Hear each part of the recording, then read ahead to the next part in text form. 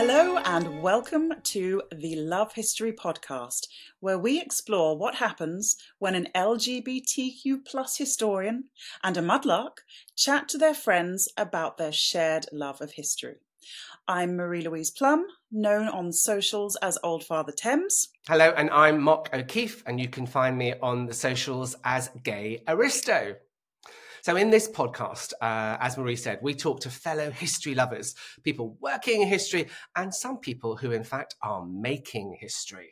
So sit back, relax, make your beverage of choice, and we welcome you to the Love History podcast. And do remember to subscribe so you can hear all the episodes in the first series.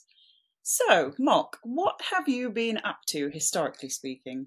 Oh, historically speaking, as you know, I am obsessed with uncovering hidden history. That's my passion. That's what I want to do. And I've been looking into the case of a chap called Ewan Forbes, who was born a very wealthy landowner in 1912, the son of a baron, but was incorrectly assigned the female gender at birth. Now, working with European doctors, he was able to live as a boy and then as a man, and he looked all set to inherit the estate and the title until a cousin challenged Ewan's right to inherit, saying that Ewan was in fact a girl.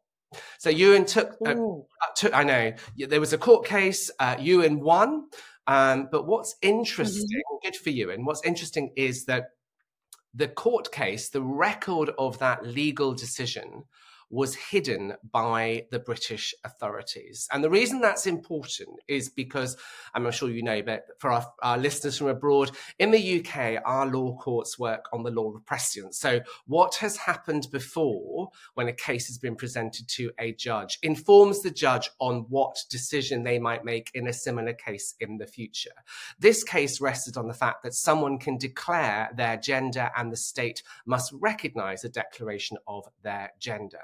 Now, by sealing up that case from the law records, the state was effectively removing that piece of legal, I guess, landmark ruling that people had the right to change their gender, go to their birth certificates and say, I was incorrectly assigned at birth this gender, I am in fact this gender. So it was deliberately hiding that history to remove the freedom and the ability of trans people to recognize who they are on their birth certificates. And I think it's just fascinating how the rights of that individual, Ewan, good for him, were protected. But as a result of his privilege and his position and the attitude of the state, the rights of others were then not protected. So that's what I've been up to. Oh my goodness me. So that is the state quashing something because it was raised and understood, and they thought, oh, hang on, let's put a stop to that. It came out in the early 2000s in the case of April Ashley, who was a trans model. So that's fascinating. But that's what I've been up to. What have you been up to? Wow. Well, I have been learning a bit about the ancestral Thames, which did not run through London. This is relatively new for me. Exactly. So I'm not a geologist, prehistory kind of buff, and mudlarks. We learn a lot about a lot of different things, and we learn a lot of the time on the go. Now, I did a project with a woman called Billy Bond, an artist, and she created some sculptures of finds, like really big life-size sculptures. I was lucky enough to go to the riverbed, the bed of the ancestral Thames, which is actually in Essex. And it's all due to the fact, so the fact the Thames runs through London now is because there was a geological shift, an ice cap melted, this is in short, an ice cap melted in the last, in this interglacial period we're in, and the river slowly changed its course and is now running through London, whereas it used to run through Hertfordshire, Essex, and it was a tributary of the ancestral Rhine. So, there we go. It's amazing. Oh my God. When we have our one-to-one interview, which is coming up in a couple of episodes' time, I'm going to ask you more about that. I had absolutely no idea. But before we get into our interview today with Alessio, and I'll let you introduce him in a minute, we've had a question sent in for you. for you. So, and if anyone else, anyone else wants to ask us a question, please do email us on lovehistorypodcast@gmail.com. Now, are you ready for your question? Born ready. Okay, born ready. Okay, this is from Debs in London. It's a fascinating question. Is metal detecting the best way to mudlark or old-fashioned topsoil scraping? What do you think? Well, okay, that's a long and a short answer to this. I prefer to search eyes only, which is getting to know the foreshore, knowing just through trial and error and putting in a lot of footwork where productive spots of the foreshore will be. A lot of my friends do detect, they metal detect, and of course they are, without doubt, you will ping up a signal and you will find something with a detector. You certainly have that advantage of being able to almost see through layers that I wouldn't be able to see through. However, I think pros and cons. I think you've got to be good with a metal detector, know your machine. You've got to have that technique and experience. So I don't detect just because I basically don't want to carry all the stuff around with me. And I've put in so many hours learning how the foreshore works that I don't then now want to put in hours learning how my machine works, getting in tune with signals. So I think it's personal choice. And it kind of, there are pros and cons of both. So yeah, I think there's room for both. And I don't know which one I could say is the best. I mean, I have to say I'm not a mudlark, and we'll talk more about mudlarks. I like when I've been out with you observing. Obviously, I don't have a permit to mudlark, but there's something almost like serendipity around the topsoil scraping, whereas it feels a little bit easy, maybe a bit cheating to have a metal detector. Would you dare go that far, or would your community stone you? No. There are people in the mudlarking community who are dead against metal detecting. I think there's room for everyone, honestly. And I think there are pros and cons. I think some people do think, oh, well, that's going to be easy for you because you can find actually there's a lot of metal on the foreshore. So it is limiting detectorists to where they can look. There's a lot of iron and modern and nuts and bolts and, things from construction or shipbreaking or whatever that detectorists just can't use those spaces because their machine would be going beeping all the time. So I do understand why people think, oh, it's a direct route into, a metal find, perhaps of some consequence, but it's it's a one and the other. And serendipitous finds, yes, sometimes some of my best finds actually have just washed up on a wave and literally landed at my feet. So there's it's a bit of both. But enough about us. Or enough about me in this instance. We have a very exciting show for you today, and we sat down with Alessio Checconi, who is a mudlark and paleontologist. Now, you can find him at London_Madlark on the socials. And yeah, he's been a mudlark for 4 years. His background is in micropaleontology, which is super interesting, something I know nothing about. And I was the first person to meet him on the foreshore. And so we've formed this friendship, and he has an amazing cache of finds and a really huge social media following. So let's have a listen to our interview, and then we'll come back and chat about what we've learned. Lovely. That's just fabulous. Let's hear from Alessio. Welcome, Alessio. Great to have you here. Thank you so much, guys. Thank you for having me. Very welcome. So you, like me, are a mudlark. And for those that don't know, that is, we spend our time foraging the foreshore of the River Thames at low tide to try to find items of historical significance, importance, or also sometimes just weird stuff, mystery stuff. Indeed. Indeed. So I met you. This is right, isn't it? Was I the first person to meet you on the foreshore? You were. You were the first person I've interacted with, and I noticed you because you were on your knees and you were meticulously searching an area where I had just searched, and I found nothing, and you were collecting things. So I thought, I am clearly missing out on something. So I approached you and said, Sorry, what are you looking for? And you show me pins, handmade pins, between 14th and 18th century. And I was, at the time, I was probably my fourth walk on the foreshore. So I was just looking for clay pipes, pottery, like large items. And you opened me the Pandora's box of the tiny objects I that you can remember, find. yeah. So this was lockdown, wasn't it? 3 years, was it 3 years ago? Almost four, Almost, yes. my goodness me. Anyway, never mind. Almost four, the time goes. And I remember you saying to me, what are you do? Is there a name for what you're doing? Did you say that? Was that what it is? Or is Uh, this... I'm not sure if I said it. Is there a name? I'm not sure if at the time I knew. I could have asked that because I discovered mudlarking during lockdown. I live near the river, and Yeah, when we were asked only to walk for short, periods of that's fair. time That's to avoid, the pandemic, I would mhm. just go down the steps of the foreshore and have a little walk. And that's when I first found a pipe, and I thought, oh, that looks like something. That's incredible. So it was the pandemic that sort of opened it up to you. 100%. I've always been interested in collecting old items, either fossils or rocks or artifacts, but I never realized that the River Thames could, I could do the Yeah. same there.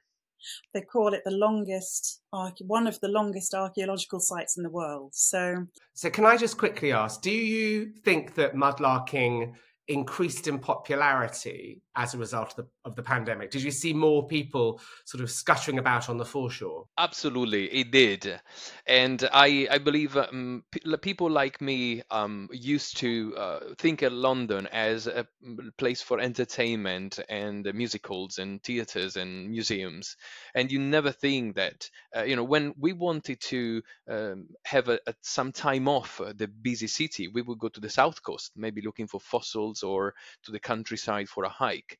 The Mm. river became for many of us the safe oasis, the quiet place within the city. And although has always been this safe place, nobody really knew about it, of just very few people.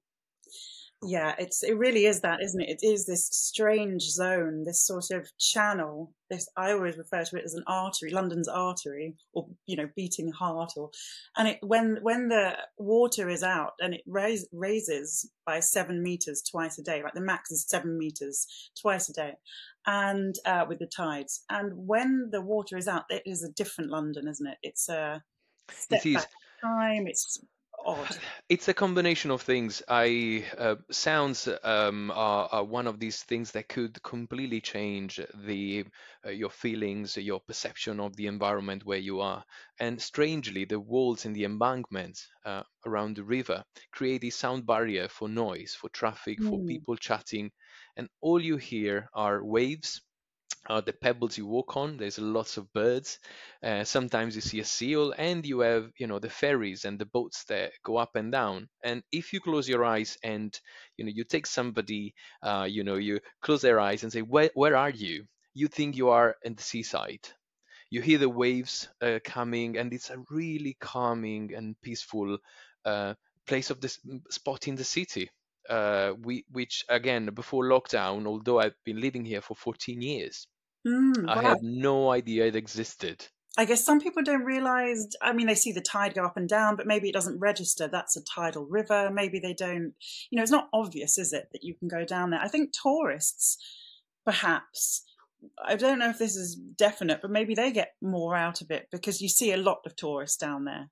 As in, they see it's like, oh, let's go down to the beach there. Maybe they're looking for stuff to do, so it will pop up, get down to the foreshore.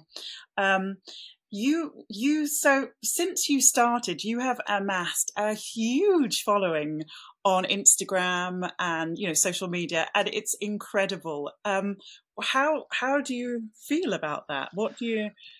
I mean, my approach to social media, it's really just for fun only. Yeah. I haven't written any book yet, or I for me it's just a way to share my passion for what we find, and also has been a way for me to meet so many interesting people like you that are knowledgeable in some aspects of the discipline, and Mm. therefore we it becomes almost like an open university where you can exchange information, you exchange ideas. Oh, I found this one. Does anybody know what it is?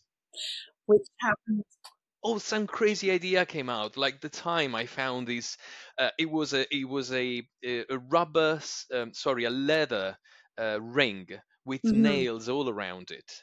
And it did looks like something dodgy. It was probably 10 Yeah, centimeters in diameter. And some people said, I know what it is. It's a chastity belt. right, And there exactly. was all these ideas. So we tried not to fit it in, but we tried to imagine how it would work. And Yeah, eventually it came out. It was something used, in a for boats to for the rowing and to I make can it. see, I can see that Mark is really cringing. Oh, but I'm loving when it. these I'm persons, loving that. it was absolutely. And you know when you just brainstorm and all, Yeah. and it's Mhm. such a fun way of learning and doing research. Are you saying it was a rollock, like from a boat to It put the was, oars in? And it was, see, I and know another wonderful word there, a rollock. Bollock. it was. Mudlarking with you is quite an experience. Suddenly you're one place. I turn around, say Alessio, then you're like a mile away. You're just all over the like quick, and you always find something. I'm sure always find something good. And your large follower number is very well deserved, because there's this thing, right, with mudlarking. People talk about getting your eye in. So when you start to make sense of the foreshore, you start to see things that might not have leapt out of you at first. The first few times you go down there, you kind of assimilate your eyes and your vision with what the foreshore is presenting. Once you get your eye in, that's great, because you'll start spotting things. If you have the other thing as well, that a mudlark needs, luck as well as getting your eye in, because sometimes you can be in the right place at the right time and an amazing find will wash in on a tide. It will just bump and then it's at your feet. I'm pretty convinced you've got the eye, you've got the luck, you've got the magic combo. What do you think about that? Well, I'd say that I do think I have the eye for some items, and I Mm, think that that's very peculiar. If you scroll through different Mudlark Instagram accounts or social media accounts, you will see that each of them has a preference. And I believe that it's a mix of, yes, actual preference, but also just your eye is tuned to it, look for it. Some yeah, people are coins, some people are pottery, and in my case it's bone and leather. And it's a mix of, yeah, again, passion for it, but also my eyes just spot the little piece of leather that is popping out the sand. About luck, I would argue with you that I have it at times, uh, yeah. but it comes and goes, and I try all sorts of rituals to Hmm. try to get luck back when I go for a Oh. one dry month, and I get so frustrated, and it's like, okay, let's try all sorts of magic. Tell And us. What are the rituals? I'm interested in this. Yeah. so the rituals are, listen. The first one is that you invoke Saint Anthony, which is the saint patron of the lost objects. I do Yes. it in Italian. I am come from a devoted Catholic country. So Yeah. I start invoking him and saying, well, if you could do me the favor, you don't ask for I want. Hmm. It works for losing iPhones and finding iPhones too. I was raised by a Catholic Irish mother, and we always prayed to St. Anthony when we lost her car keys. I now do it when I lose my iPhone, and I'm a Protestant, for goodness sake. Still works. He still listens. Well, I tell you another secret that actually Yeah. works incredibly. When you Mhm. can't find a parking spot, is Uh-huh. St. Pancras. St. Pancras is the patron of space. And you ask for St. Pancras, make me find some space. And I promise you, within 30 seconds, you find a parking spot. This is almost an infallible um, Wow. way Yeah. of parking. The Wow. second is Yeah. then the second like magic ritual is that if I reach the end of a lark and I have not found much, I spend the last half an hour collecting plastic. And I say, you know what? I accept that today nothing is happening. I am, freeing the river from pollution. I would like next Mhm. time to find something interesting. And the Oh, third thing I do is I gift something that is special to me to another mudlark. Rather than, we gift each other, like I don't collect pins. Would you like them?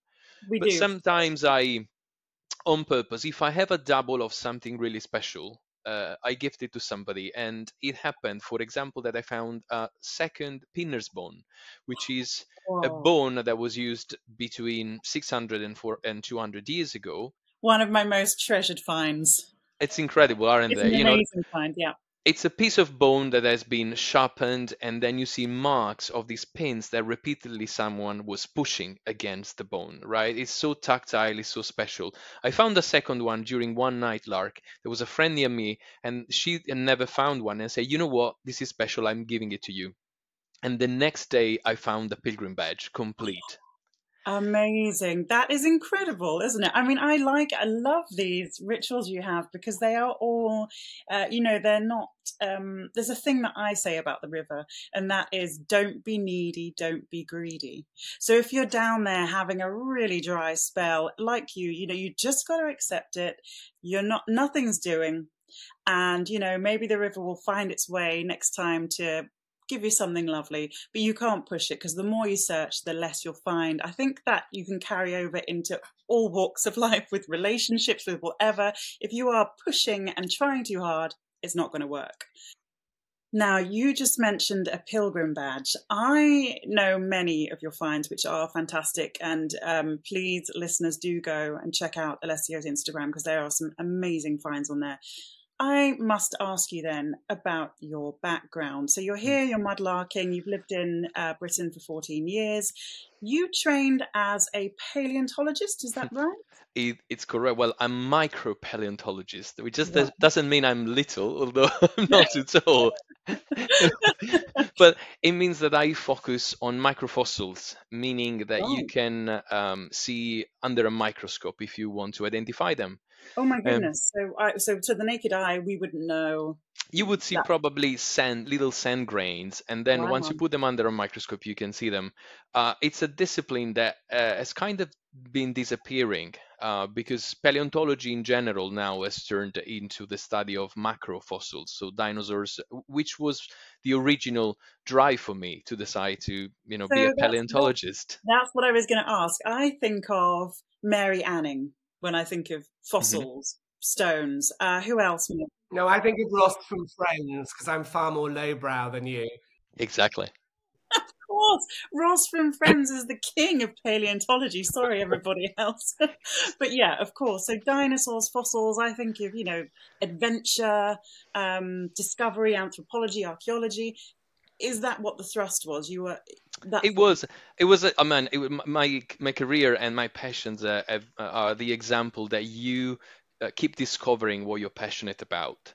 So, as a child, I was passionate about stars. I knew everything about constellations. I went in secondary school. I went working on summers to buy myself a telescope. I wanted to be an Oh, astrophysicist. I oh. applied to be an astrophysicist, and 2 weeks before university started, a friend of mine, she was a geologist, she said, "Would you like to come and attend a lecture in paleontology?" I just happened to have to go. They just went. I was waiting for my courses to start. I attended one lecture. I went home and I told my mom, "Mom, I am not doing physics. I'm actually doing paleontology." Wow. It just clicked. And for the first time, I realized that something that happened to be just a dream and a passion could be a job and could be something for life. That's how it all started. It was something quite unexpected, and I spent most of my adulthood working on the subject. But micropaleontology per se, it's quite an interesting discipline because you think it's just some nerds that look at tiny little things. However, the reason why I get so fascinated about it is that if you think about micropaleontology, think about plankton, right? Mm-hmm. That's part of what we used to study. They are really susceptible to variation in temperature, in water salinity, in currents. So by studying these little animals and how they change through the layers of rocks, you can understand how the climate changed in time. And they are really susceptible. So they're like this little, evidence that you have to understand fluctuations of the sea level, when there was a big volcanic eruption. They recorded the asteroid that killed the dinosaurs, and Oh that's my, how it was discovered. this is mind-blowing stuff, overwhelmingly so for me. I mean, does that paleontology, micropaleontology background, does it merge in with mudlark? I mean, does it inform or help with mudlarking, or I think what it does is it's very useful to understand the principle of stratigraphy, meaning whatever it's deeper, right? it should be older. In the river, it works up to a certain point because the river keep mixing. Yeah. But you, for example, can see evidence of what is actually in situ. For example, in paleontology, there is a term which is autochthonous, right? Which we use also in common life. But when you have an autochthonous assemblage of fossils, it means that they have never been moved since when they died. Oh, I And see. and in the river, very often, I don't know if you've noticed, but in the old mud, you find bivalves like clams that are still attached to each other and they are like vertically positioned, like at the moment when they died. For them to be found in that position, it means they have never been moved from that position. So you know that that piece of mud on the foreshore, it's actually has never been touched up to that point. So if you find a button there, you could tell that that button is in situ and Oh, has I see. never been moved around. So So it's you all diagnostic criteria to know timelines and where things are and where they've been. Okay. Wow. So it does inform. It does. That's incredible. So do you think you've got an extra weapon in your mudlarking armory, or an extra bit of info? I think I got an extra bit of info, and it's like a little bit of detective work, right? Most of us now that are familiar with the river can see that there has been a murder, and and can see maybe where the wounds are. The extra level would be: can you find the fingerprints, and can you find the hair that has been lost? And that all adds to the story of this wonderful crime scene you're trying to solve and understand. Yeah, very good analogy. You're like Tide Shore detectives, aren't you? I love that.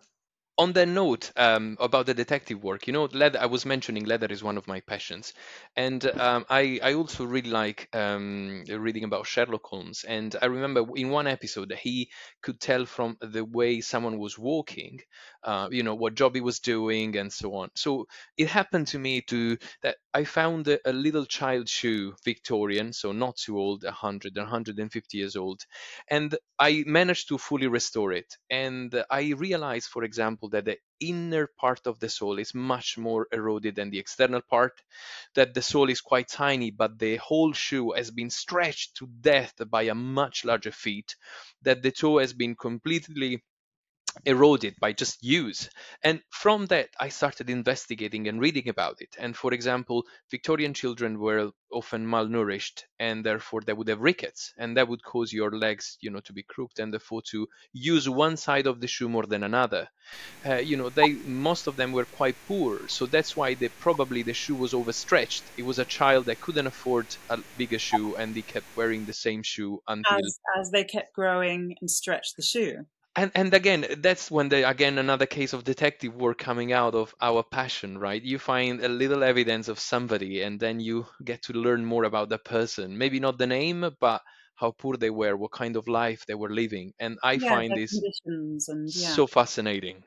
I mean, particularly with that shoe which I've held, you've got a connection directly to the person who was wearing it, their life, what they were doing. There is a real sentimental thrust about that as well, especially when you find those little clues that maybe they were suffering from some kind of malnourishment, or they are amazing finds. That kind of find.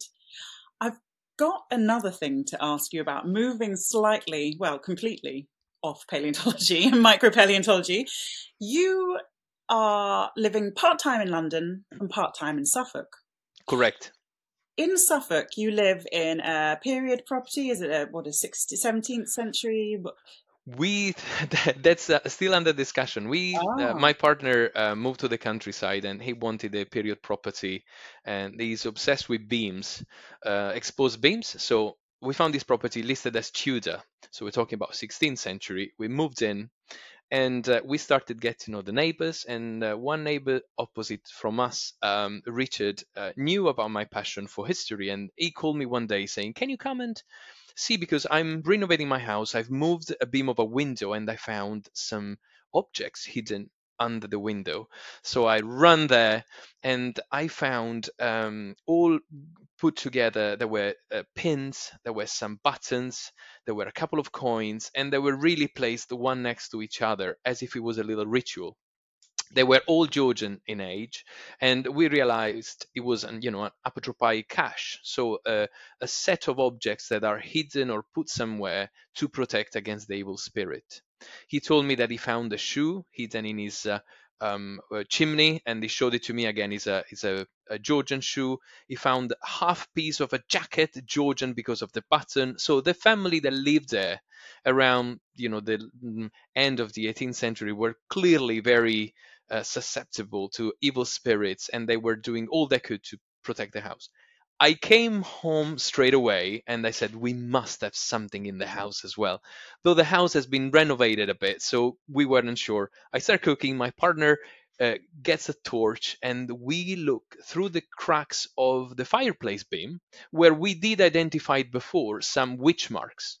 And these Yeah. witch marks are these circles and burn marks that are very common in East Anglia. We have them in Wales as well. I live in an Elizabethan house, and we have witch marks above our what we call in the Great Hall. We have a fireplace that has all the witches' scratchings. It's fascinating to keep the evil spirits from coming down the chimney. Indeed.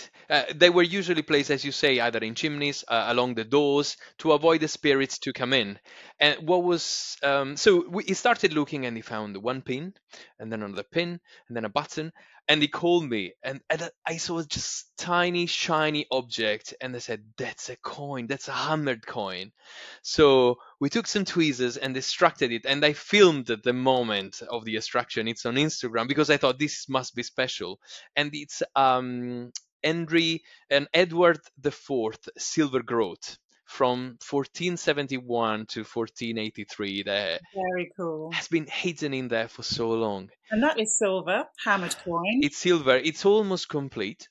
Yeah. And clearly tells us that the house could be, pre-Tudor. Now, these coins were in circulation also, later on, so it could be a Tudor house, but it really tells you a lot about the history. And then since then, we talked to our neighbors about it. Another neighbor was doing their floor in the main room, and they found a piece of pottery that I sent to an expert, Richard Henry, and he dated it as 1250, 1350. Wow. It makes you feel so humble to live in a house where so many people lived, so many fears and passions and spells have been casted. It just sends you down a beautiful journey. Yeah, your house is a silent witness, isn't it, for all these families and lives and loves and deaths and, whatever occasions and happiness and sadness. It's just, and do you feel it when you're there? Or, I mean, does that sound a bit? No, well, I think what you feel is a sense of continuity. You feel part of something, right? You use a fireplace that has been, you can see that there is an area where somebody was, say, pushing more or sitting more or working more, worked surfaces, areas where people stepped more than other areas. It makes you feel you like when you enter a church, right? And you see that, some of the stones are levigated, Flagstones, yeah. and you feel like I'm not the first, I won't be the last, and it puts you into a perspective that also your house, it will be someone else's house. So we are really the way we treat it, for example, this cash, is that we put it back, also Mhm. because at the moment we found it, 5 minutes later, the chair I was using cracked. I fell, I bumped into a friend that bumped his head on a wall, and we just said, let's put everything back. But we Yeah. also then hid one modern coin into one of the cracks because we thought, let be part of history, and So you've added to it. and let be part of this flow of lives that are sharing this Yeah. place. Gosh, I love that story. That's very M.R. James kind of ghost story, that you leave the things where you find them and you don't. It's a warning to the curious, isn't it? And thank you so much for coming in today. Unfortunately, we've run out of time. It's been fascinating, as always. Thank you so much for having me. This has been a wonderful chat, and sharing it's part of what makes our hobbies and our interests come alive. Exactly So that. this has been a great occasion. Thank you so much. Thank you. Wow, that was fascinating. Thank you for setting that up. Very welcome. He is a brilliant guest and so interesting. So I'm glad he agreed to come on. Yeah, absolutely. What did you learn from your conversation today? I think the overarching thing for me was chance, all this chance of finding on the foreshore, the chance of Alessio wanted to be an astrophysicist, but then he did this one lecture in paleontology and his life was, the direction of his life was changed. So chance for me, and his rituals. I loved those. They were great. How about you? What did you Actually, learn? I learned two things. One links into what you said about chance and about change. Actually, so I've got a great quote. I wrote it down. Keep discovering what you are passionate about. And I love that, especially, our listeners here, loving history, discovering what they're passionate about, keep going. I love that. I also learned some new vocab. I love the idea of a night lark, and I loved about going on a lark. Now you've got the vocab. We'd love to hear from our dear listeners what you learnt today or what you thought of our episode. So do get in touch. You can email us on lovehistorypodcast@gmail.com. And check us out next week when we've got another fantastic special guest for you. We'll have lots more interesting history for you to love on Love History.